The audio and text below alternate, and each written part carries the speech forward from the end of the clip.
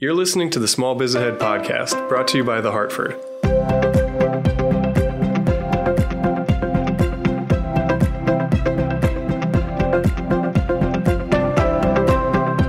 Hey, everybody, and welcome to another episode of the Hartford Small Biz Ahead podcast. We're really happy to have you here. My name is Gene Marks, and I am here with my friend and cohort, John Adakonis. John, say hello to the fans. Gene, how's it going? People of the internet, how are you? Yeah, it's good. It's good to have you back talking with me as well. And, you know, Carolina, our guest, when we get to her, she's like in the food industry, John, and I know you love that stuff. Anything restaurant related. I'm excited. We get to talk about food, culture, I think a little bit of Miami today. So all the things I love. Very, very cool. So our guest is Carolina Sanchez Hervas. Or Carolina, did I pronounce that right? Yes, you did a good job. Yeah, pretty good, huh? Like I said, I'm a Jewish guy from Philly, so I'm doing my best here. It is a pleasure to have you on. You are the CEO and founder of CSH Translation down in Miami, Florida. And Carolina, just so you get the inside joke, if you listen to episodes of these podcasts, John is like a restaurant guy. He's worked in restaurants. He eats in a lot of restaurants. He's all into it. So whenever like the topic of restaurants in the food industry gets brought up, he gets all excited. So just so you know, that's what's going on here. I love it. Thank you so much for having me on, John and Jean. Really excited to be here. Well, we're glad to have you on here. So let me, first of all, I'm going to read out your introduction and then I want to dig into you and your company. So you're the founder and CEO of the award-winning translation company, CSH Translation, located in Miami, Florida. You hold a BA in International Studies from Rhodes College and an MA in Food Studies from NYU. You have lived in several countries around the world and speaks 5 languages. You're passionate about a plant-based lifestyle. I particularly like meat, but you also enjoy playing tennis and swimming, which I also enjoy as well. So that's your background. Tell us, Carolina, first of all, about CSH Translation. How did you start the company? How did you get here? And where did you come up with the name CSH Translation? Wherever could I come up with that? So thanks again for having me on. And so I started the company in 2014. I went to graduate school, as you mentioned, and after finishing grad school, I sort of thought I would have to go into corporate America and do all of that. And I was looking at positions, and there was nothing that really fit my interests. You know, my husband's an entrepreneur and his whole side of the family are entrepreneurs. So he really encouraged me to do my own thing. And it wasn't something that I had thought of until that moment. And, I thought, why not? And so I gave it a shot. And growing up, I grew up bilingual. My mom is from Spain. My dad is from Cuba. So I grew up bilingual, and speaking Spanish at home was always very important. And I'm very happy that my parents, instilled that in me from a young age, even though, as a child, you kind of push back and you just, no, I want to speak English. But I'm glad that they made sure that my sister and I learned Spanish, and it was so important. I played tennis, as you mentioned. And when I was in high school, I had the opportunity to go train in Spain at a tennis academy. And I lived with kids from all over the world. And that was my first experience away from home. And I was living with kids from all different countries, China, Poland, Hungary, everywhere. And I remember hearing so many different languages and wanting to speak them all. I wanted to learn something from everybody, and we all sort of exchanged our languages with each other. And so that was kind of my really first experience with all of the languages, and had that feeling of wanting to do something with that. And so I went on to study international studies, and that's where that came from. And then I studied Italian in college and lived there for a while in Italy, studied over there. So then I started the company after grad school, and I used that, talent for languages and passion for languages to do something that I loved already, and that, in a way I've already been translating my whole life in a way. So, when people, friends, acquaintances started asking me, oh, you're the language girl, can you help us translate this or do something? I said, sure. And I found I really loved it. And I started to pursue that. And that's where CSH Translation was born, which is the acronym for my full name. Yeah, I got you. Well, it's funny. The name of my company is the Marks Group. So I'm even less creative than you. Who are your customers for the most part? Are they individuals, companies? Like who do you serve? So we serve both companies and individuals. We specialize in financial and legal translation. So we work with a lot of financial services companies, banks, mortgage lenders, and then a lot of law firms. We do a lot of immigration work as well, especially here in Miami. Both usually on the individual level, we'll translate documents for individuals who need documents for the United States Immigration Services. So yeah, so both customers, both on the corporate and individual side. This conversation, though, is about running a virtual company. And I thought maybe we could share notes a little bit. Again, before I turn this back over to John, your company is virtual. It's always been virtual? Is that right? Yes, it's always been virtual. All of our core business has been virtual, although we do offer in-person interpretation services, but the core business has been virtual. Okay. Do you have employees or contractors? Like I have like 10 employees and about a dozen contractors. I'm curious, like what is your general makeup of the business? So we work with contractors, freelance translators that are all over the world. So we have a pretty big network of translators in 5 continents that we work with on a regular basis. Yeah. Okay, that's great. And, I have some selfish reasons for asking this. Like my wife runs a nonprofit and it's a virtual company as well. She hires contractors to do tutoring. She teaches kids, her nonprofit teaches kids literacy. So she struggles with evaluating contractors virtually. She's not meeting them face to face. I'm kind of curious when you look for those translators that are going to be serving your clients and representing your company, and you're not meeting them face to face. Is there any tips that you have, any mistakes that you've made, when you're sort of evaluating those people? Yeah, that's a great question, Gene.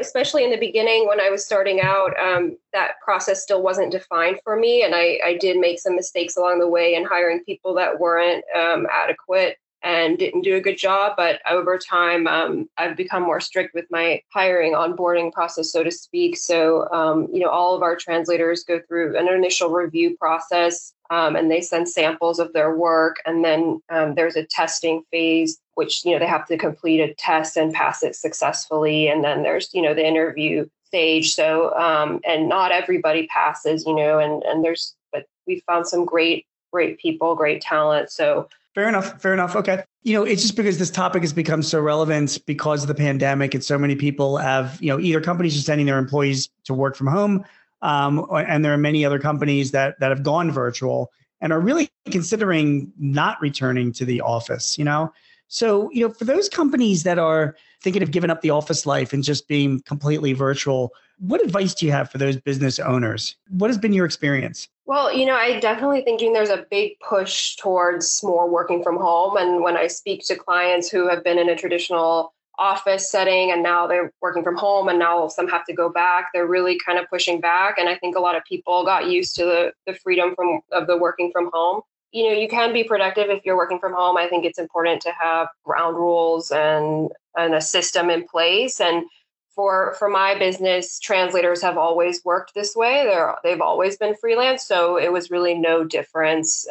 They always have worked from home. So I was lucky in that regard. I didn't have to, modify really anything in terms of how they worked. So as long as they do their job, then we're good on our end.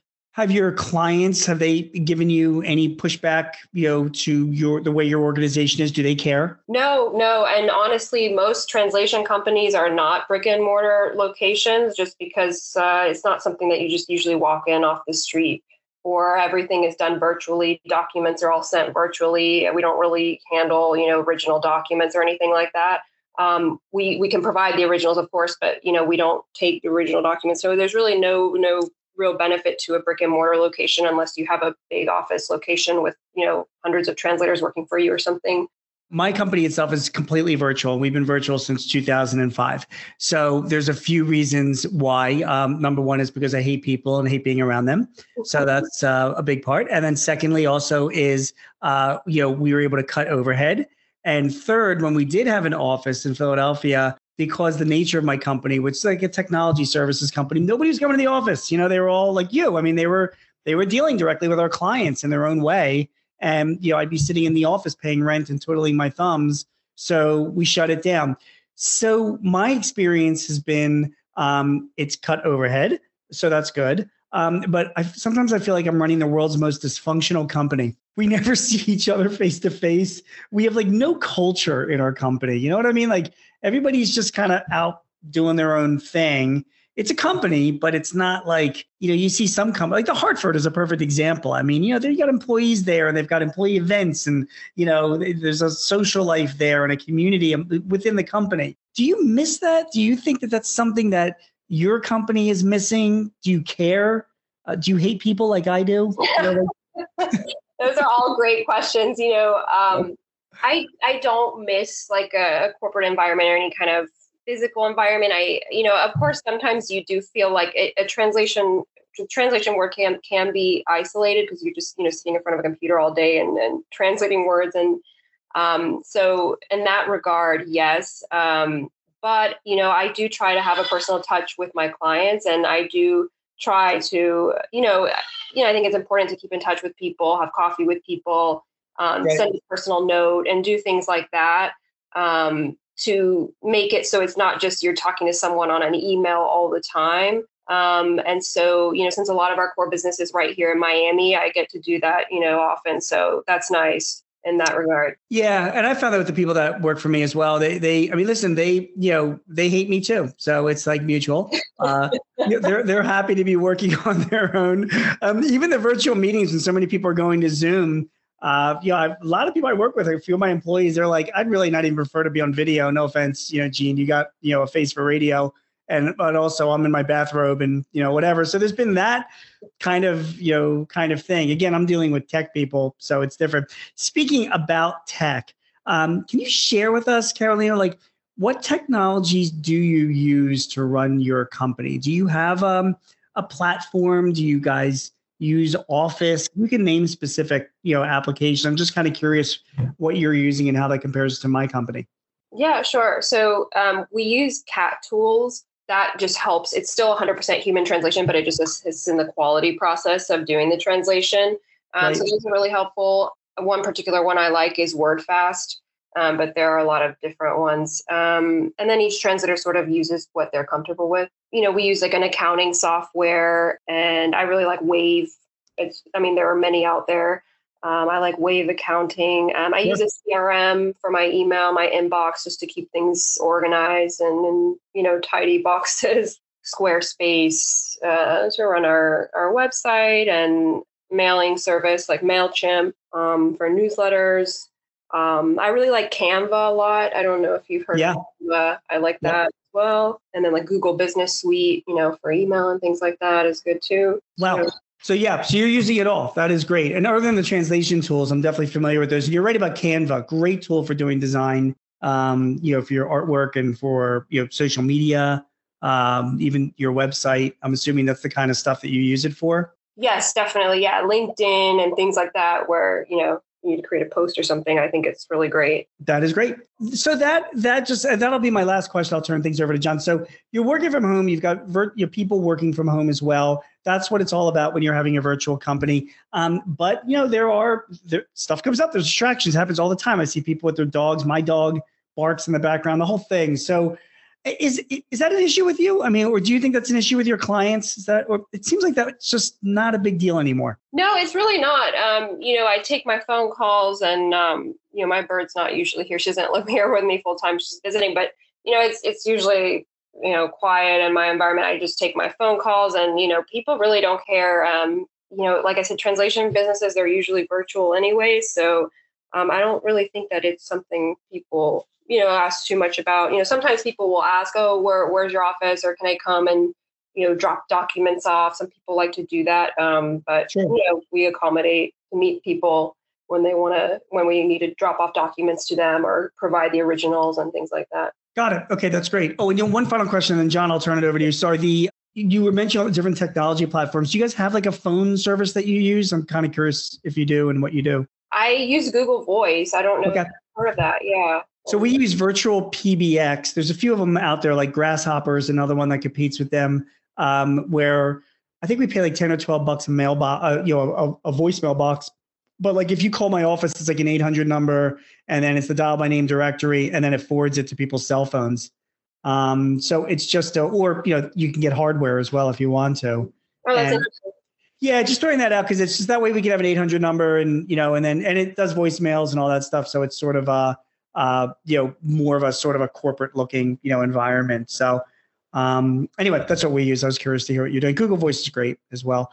I think I'm out of questions, at least related to your business. I have lots of questions about food and food recommendations you might have, but we're just going to have to pass on that for another day. John, I'm taking up all of Carolina's time, and I apologize, but let me turn things over to you. No, it's a good conversation and appreciate it. And Carolina, so I want to dig in a little bit on kind of who you are and how you ended up in translation a little bit. So kind of seeing your background as Gene kicked off, food studies is an interesting way to get into translation, and just kind of curious a little bit about your journey there. And when, to your point, when you were finishing school and looking for a job, like what is it that you thought you would do before you kind of ended up here? That's a great question. So, I was really passionate initially about healthy eating, and I started getting into that in college. I had a professor that did a lecture on GMOs, genetically modified organisms, and that really just piqued my interest. I had never heard of them until that point, and I was shocked that we were eating that and that was in our food supply. And so I really just dug in and started doing as much research as I could, and I really became passionate about it. And then I started learning about how the whole food system works in this country and elsewhere. And so when I saw that master's program at NYU, I applied for it. And so I studied that, and I thought that I would get a job in something with food policy related or something of that nature. But there weren't many positions in my field, and I was really passionate about plant-based nutrition specifically. And the positions I were looking at didn't really fit my interests, and so I was sort of at a standstill where I didn't know what I was going to do. So I thought I would start my own food consulting company. And I tried that for a little while, and that didn't really pan out the way that I had hoped. Then I started to get requests for language translation because people knew about this other side of me, which was the languages. And I started to do that for friends, and then, kind of started just getting the word out. And I started to look for opportunities in translation. And I, was doing other, odd jobs on the side. I was tutoring at a local school and substitute teaching there, and teaching Spanish and stuff like that, until I could get my business off the ground and do the translation full time. Awesome.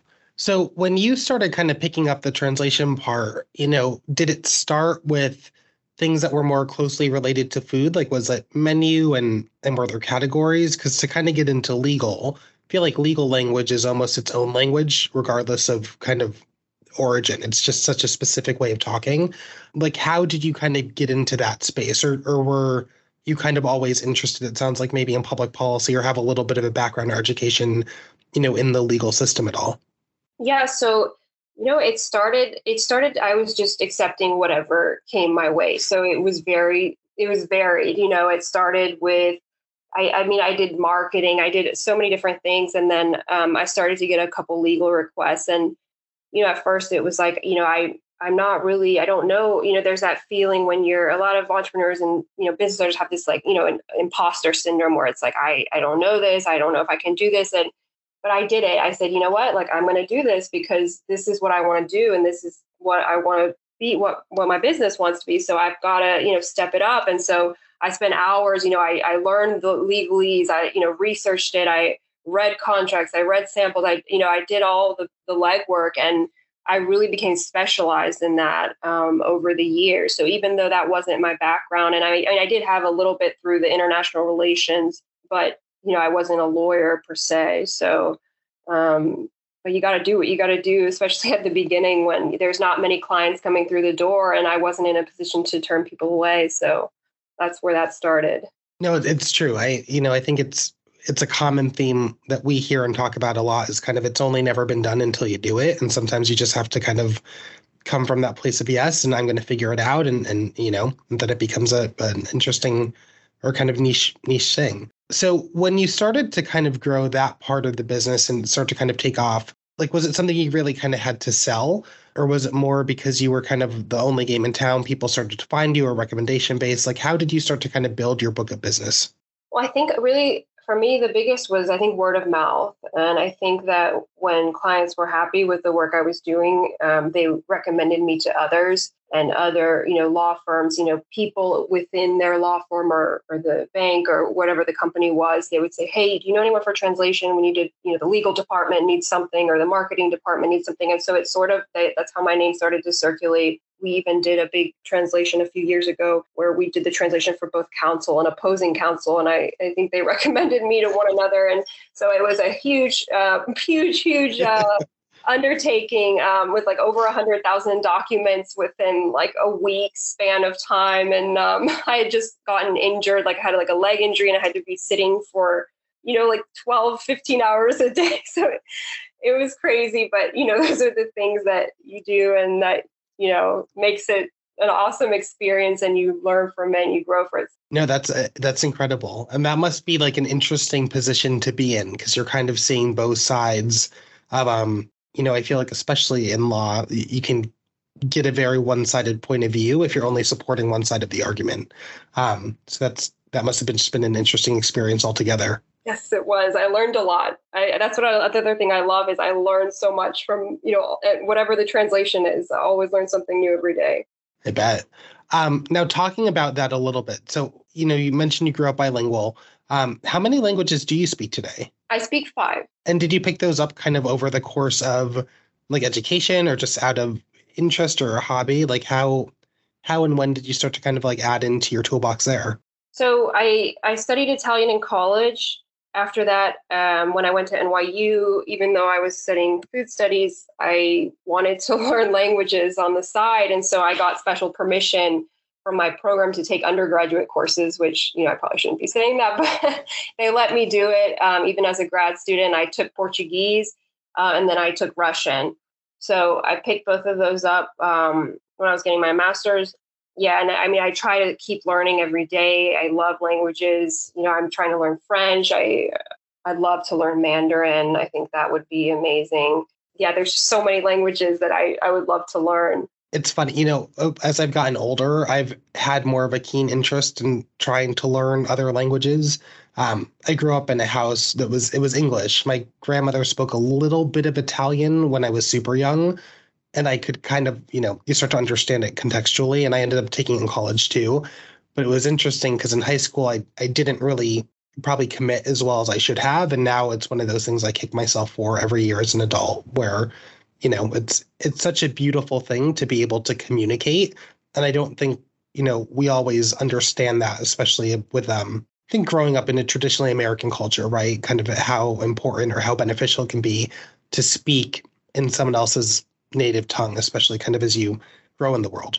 Yes, definitely. No, and I bet if you tried to pick up Italian, just because you had that background, it'd probably be easier for you too. One day we'll try it. We'll see if we can do an Italian language podcast by the end of next year. Yes. I will see.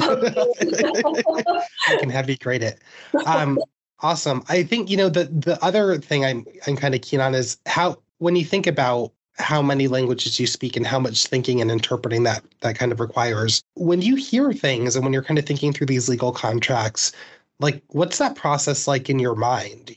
Are you interpreting it as English and then like immediately kind of translating it 4 ways? Like how does that kind of impact you when you come across like written or spoken word? First, I sort of read over the document and kind of understand the context of it. And then I start to sort of from a macro point of view. And then I really, hone in on the micro, sentence per sentence, word for word type thing. And then, of course, there's like many revisions that happen. There's the initial translation and then I, leave a bunch of notes for myself, come back to this, rethink this or reword that. And I think that's how, the editing process goes with any writing. But you really have to think about things. I think, with legal and things like medical or financial, there's really not much room for creativity.